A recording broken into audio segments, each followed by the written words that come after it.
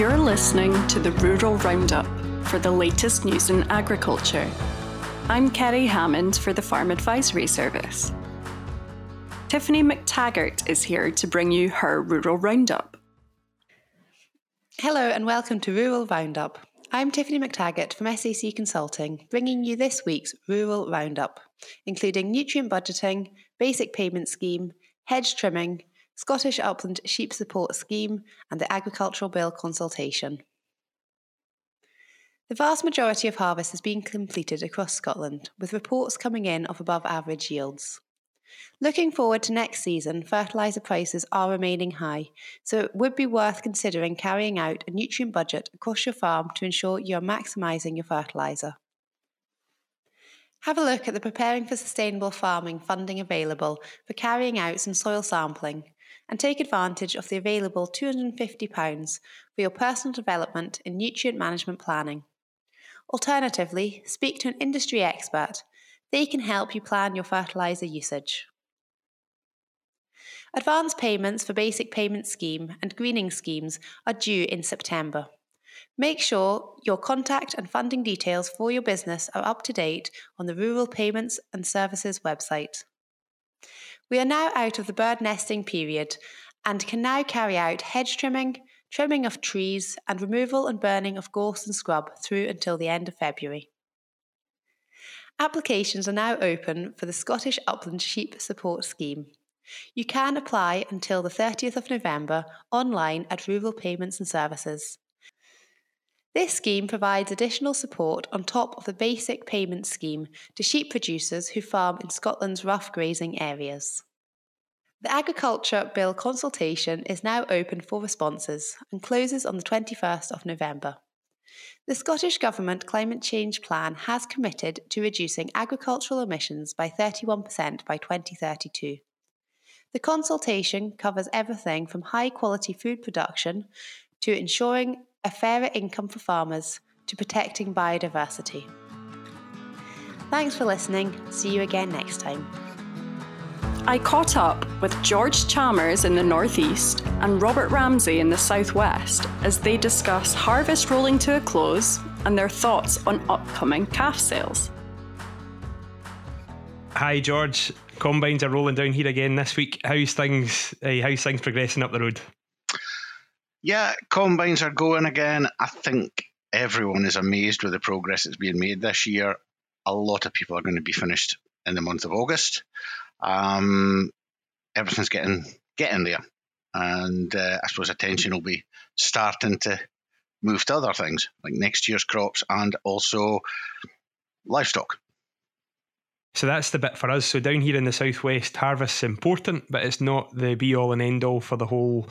It's not like up your way where the whole countryside is buzzing with harvest, and there's a lot of stock farms down here, and there's certainly a lot of good stock that's going to need to shift in the next really few weeks and certainly a couple of months. We see a lot of stock getting sold, particularly we're heading into that kind of time where your beef guys start looking to suckled calf sales, so those big sales in October. What we don't know down here is, we hear a lot of stories. There's quite a bit of negativity out there from a suckled calf producer point of view as to who is actually going to buy these. What kind of feeling are you getting from your guys, your finisher guys up your way, George? I think we're not hearing of people who are not going to bother with it. I think a lot of people, they just like keeping cattle as well. They know that it's a completely different ball game this year in terms of the finances. Cereals at 200 and something, well, that's unprecedented. Do they sell it? Put it through a Stark? Who knows? It's but a lot of people, they do like keeping livestock. It's also a way of they walk the grain off the farm, and it helps retain fertility. They've got the muck and such like. Yeah, which again is unprecedented. The fertiliser story is completely unprecedented. Where we're at and where we're going to be in the spring for fertiliser, the value of that dung on a lot of these farms is going to be colossal. And I think that's the message. It's frustrating for me, I think, when you you speak to the guys who are selling, who are saying this is going to be rubbish. And actually the guys that are buying aren't really talking about it. They're just, most of them are going to go and are going to bid. And calves are going to be, the beef price is reasonable, and the grain price has headed the right road for the beef job. It has, I'd nearly said tumbled. It's not quite tumbled. It's eased a bit, and probably eased to a point where in the early 200s, I think you can make inroads into a beef margin anyway. You can make a bit of progress with that. I think in the springtime, we also saw people selling calves, and they went to the mart with a wee bit of trepidation because obviously by that time things had kicked off in the Black Sea area, and they were thinking, what's going to happen here? What kind of price am I going to get? And they were pleasantly surprised. There's less beef cattle out there. And, demand and supply does kick in to a certain degree. There are a lot of finishers who they're doing a numbers game. They need the numbers to turn over. So they're still going to be wanting their cattle. And you've also got other guys who just, they're in the way of filling their shed, and they do it every year. And, that's just what they do. Yeah. And the reality of the whole job, we're short of processing beef. Demand for processing beef is well and truly outstripping supply, and that's why we've got this big price for cull cows. And the big price for cull cows always, it's not hard, it's not complex economics. If you get a really good price for a cull cow, you get less cows. So through time, there's no doubt we're going to see a reduction in the herd. And actually, for those that stay in the suckled calf job, I think there's certainly a pretty bright future there. But really, I think the message today is, count your costs, have a look, look at your business and really appraise it, and make your own mind up as to where suckled calves are going to be and what your system's going to be, rather than listening to everyone else telling you exactly how bad it is or how good it's going to be or whatever. You need to make up your own mind and see where we go. And that's where we're in a really fortunate position that's what we do for a job, is we help people. And through Farm Advisory Service, we've got a lot of good outputs coming, a couple of good meetings. One I would highlight, maybe because it's got my name on it, but one to highlight is in Castle Douglas at Grange Farm. Jamie Bigger and family are hosting a big Future of Beef event, really. So what can we do this winter? How can we control costs this through the winter period? And also looking forward, where is this industry going to be in 2, 5, 10 years time? Because there's no doubt change isn't coming, it's here already. We do need to be aware of what's happening. So that's a really good, I'm sure it'll be a really good event, and certainly one. The link will be available in the show notes as well. And then we've got a number of other events, so well worth looking at the Farm Advisory Service website to look at what it can do to help you at both on a one-to-one level and also as a group level. I think as well it's important that there are these events that look to the future. The beef job, the beef sector, it has taken a battering, both the economic side of it and also from the point of view that, with climate change, it perhaps seems an easy target at times. And beef farmers, they can be defensive about it, but, it needs some positivity out there just to get the thing going again and look to the future. As you said, cull cows are, again, unprecedented. Unprecedented is a word that seems to get used a lot at the moment. So there's no really an excuse for carrying any passengers or any room for sentimentality. But it's looking, it's about getting a positive look at it, and also, looking to the future. Where are they going? Because the cattle job it's not a jump in and jump out job. You put heifers to the bull, and you're a few years down the line before you're actually selling anything. Yeah. But the reality of where we're at, there's a demand for what we do. There's a need for us to get better at what we do and get more climate aware and produce what the market really wants. And that's maybe not what we're producing at the moment. So we need to alter what we're doing. We need to be kind of dynamic in what we do. But there's absolutely a future in what we do. This is not the end of the road, and it's certainly exciting times on the other side of it. So we often hear that our Scottish farming often represents itself as producing the best beef in the world. And I think that's a very broad, general statement. I do believe we produce some of the beef we produce is the best in the world, or is some of the best in the world. But we do need to have a look at the whole system and also look at what that consumer wants. So the consumer, we now probably have two groups of consumers. We have a very ethical consumer who wants provenance, short supply chain, a very environmentally sensitive product produced to a very high quality with minimal inputs. There is also the other group, and that group's probably growing, is the group where the consumer has very limited means, so their pockets are under a lot of pressure. Their wages aren't going as far as they used to, and that's a challenge for the beef sector. And I do probably see us producing a high quality luxury type product rather than a day-to-day staple, because there are other species and other ways of producing protein to meet the short-term day-to-day demand for that group. And hopefully once we come through this challenging economic period, that group gets smaller. That we don't want to see a huge proportion of our population strapped for cash, but certainly as looking at gas prices, looking at or prices of everything going forward, there's no doubt what's going to go in a basket is going to have to cost less.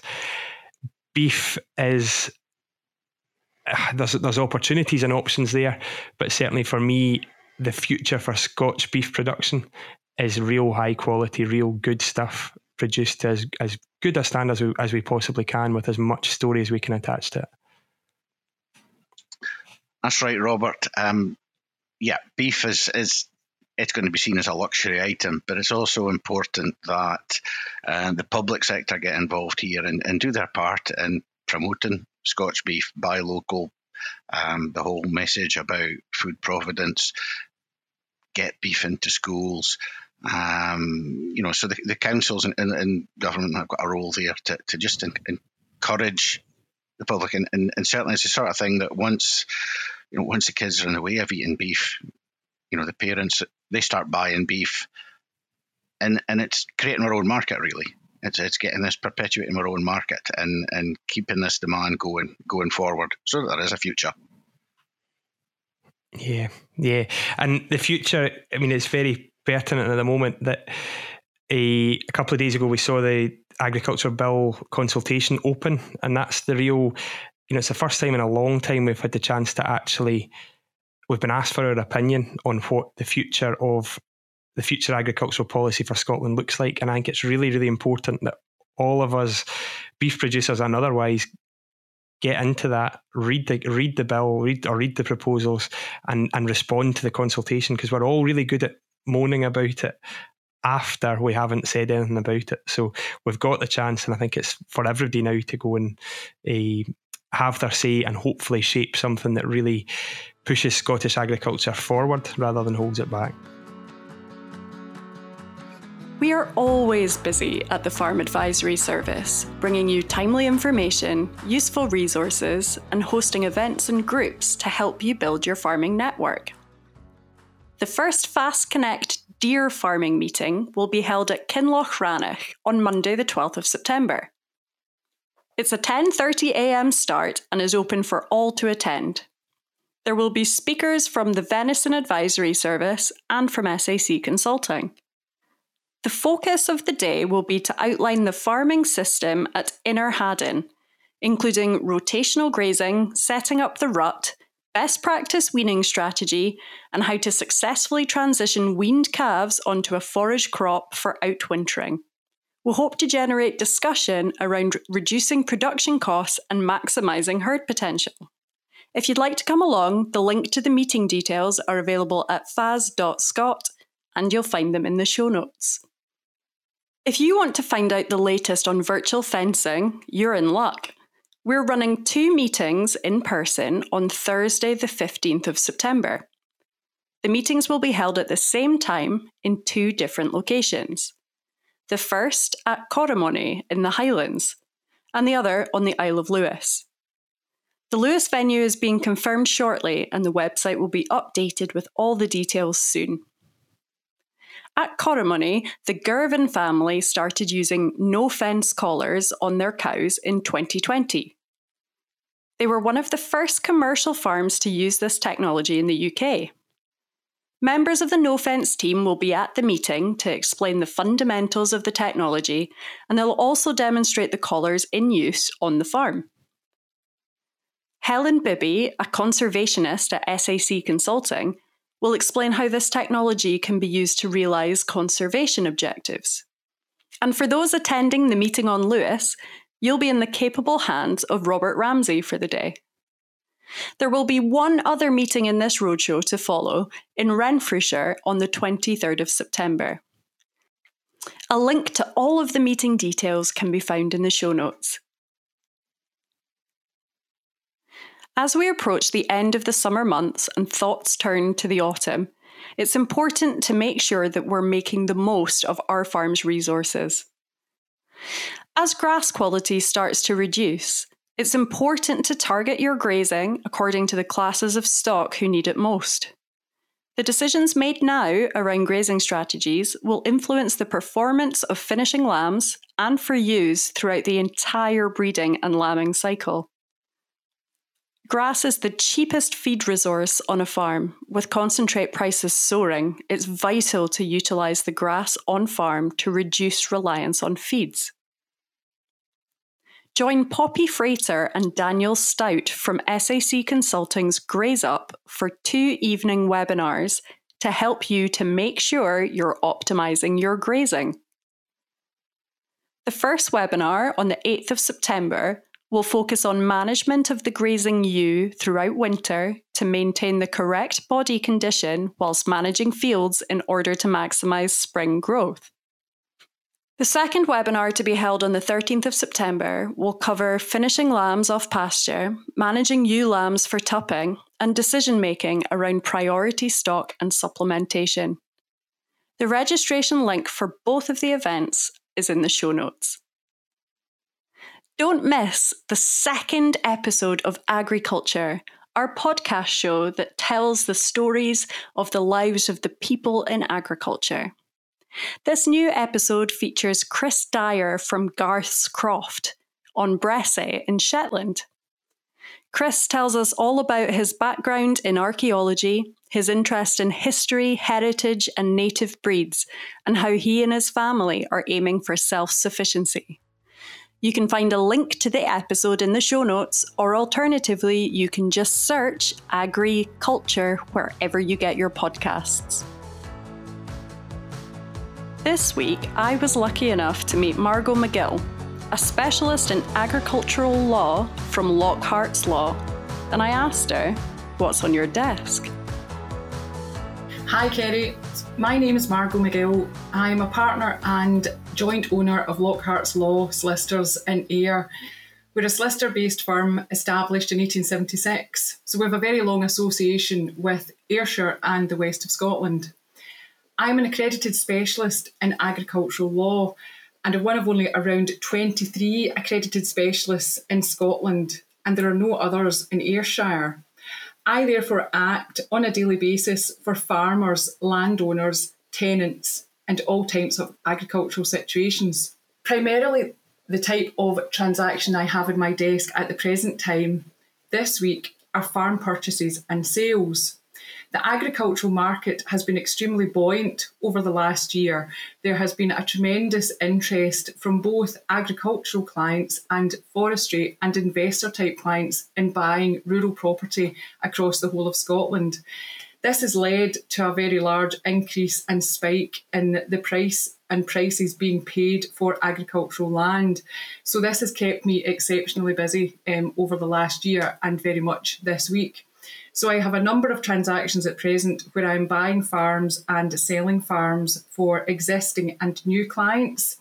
And this year, for the first time, have been contacted by a number of energy companies as well in terms of their interest in pursuing purchases of land. Again, I think land is a great investment from anybody's perspective, but I think for these energy companies, they do like to enhance and improve their carbon footprint by owning property within what is essentially the agricultural sector. And it's a great investment from a tax perspective as well for a lot of these large companies. So farm purchases and sales are one of the main things on my desk. One of the kind of interesting points that comes out of farm purchase and sales that I deal with a lot are overage or clawback type agreements. So you can have a client or a farmer who is potentially agreeing to sell their land. They then proceed to sell their land, but as part of the agreement, they enter into a clawback situation. So that's where you maybe have a farmer who is selling a farm or indeed a piece of land that lies adjacent to a town or a village. And although that land is not going to be developed at the present time, because of its proximity to the town or village, there is the possibility that it could be developed at a later date. So therefore, very often in these type of transactions, you also include an overage or clawback, it means the same thing, agreement, so that if that land was to be developed within a period of usually 20 years, then the farmer would also benefit from some of the uplift in value that the potential developer would get.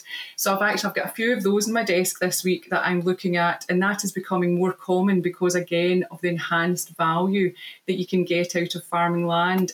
So that's essentially some of the things that are on my desk. I've also got a number of farm partnership matters, which I'm dealing with. So when you enter into partnership, it is very important to ensure that when you set up the partnership, that is done properly, and you put a partnership agreement in place to record the agreement amongst the partners. So I've got a few of those in my desk just now, and that is a very important thing for all partnerships to bear in mind when they set up, because your partnership document is just like the Constitution. It sets down who the partners are, where you trade from, your accounts, and more particularly the details of the capital provisions which will apply across the partners and the profit and loss arrangements. And the kind of other thing that I've got quite a bit of in my desk at the present time is voluntary registrations of land. Following the Land Registration Scotland Act 1979, that was the piece of legislation that introduced the land register. Then subsequent to that, in 2012, we had the Land Registration Scotland Act 2012. And as a result of that, the government is very, very keen to make sure that the whole of Scotland is land registered in the next, a short period. It's about 2024, 2025. They were originally keen to have the whole of Scotland onto the land register. Whereas going forward, the land registration system is fully based on plans, a plan called the cadastral map. So before your property is put onto the land register, it has to be fully mapped. And it's a very useful exercise to basically clarify your boundaries and indeed ensure there are no discrepancies between you and your neighbour's property. Because when we go to register farmers' land in the land register, there are very often the odd discrepancy. But there is kind of the rule of thumb that, if you can get your property onto the land register first, it means your boundary is as accurate as you can possibly make it, and there's less likelihood for discrepancies, although discrepancies can arise. So getting your property fully land registered, and to do this at the present time, is a very sensible thing to do, and it's called voluntary registration.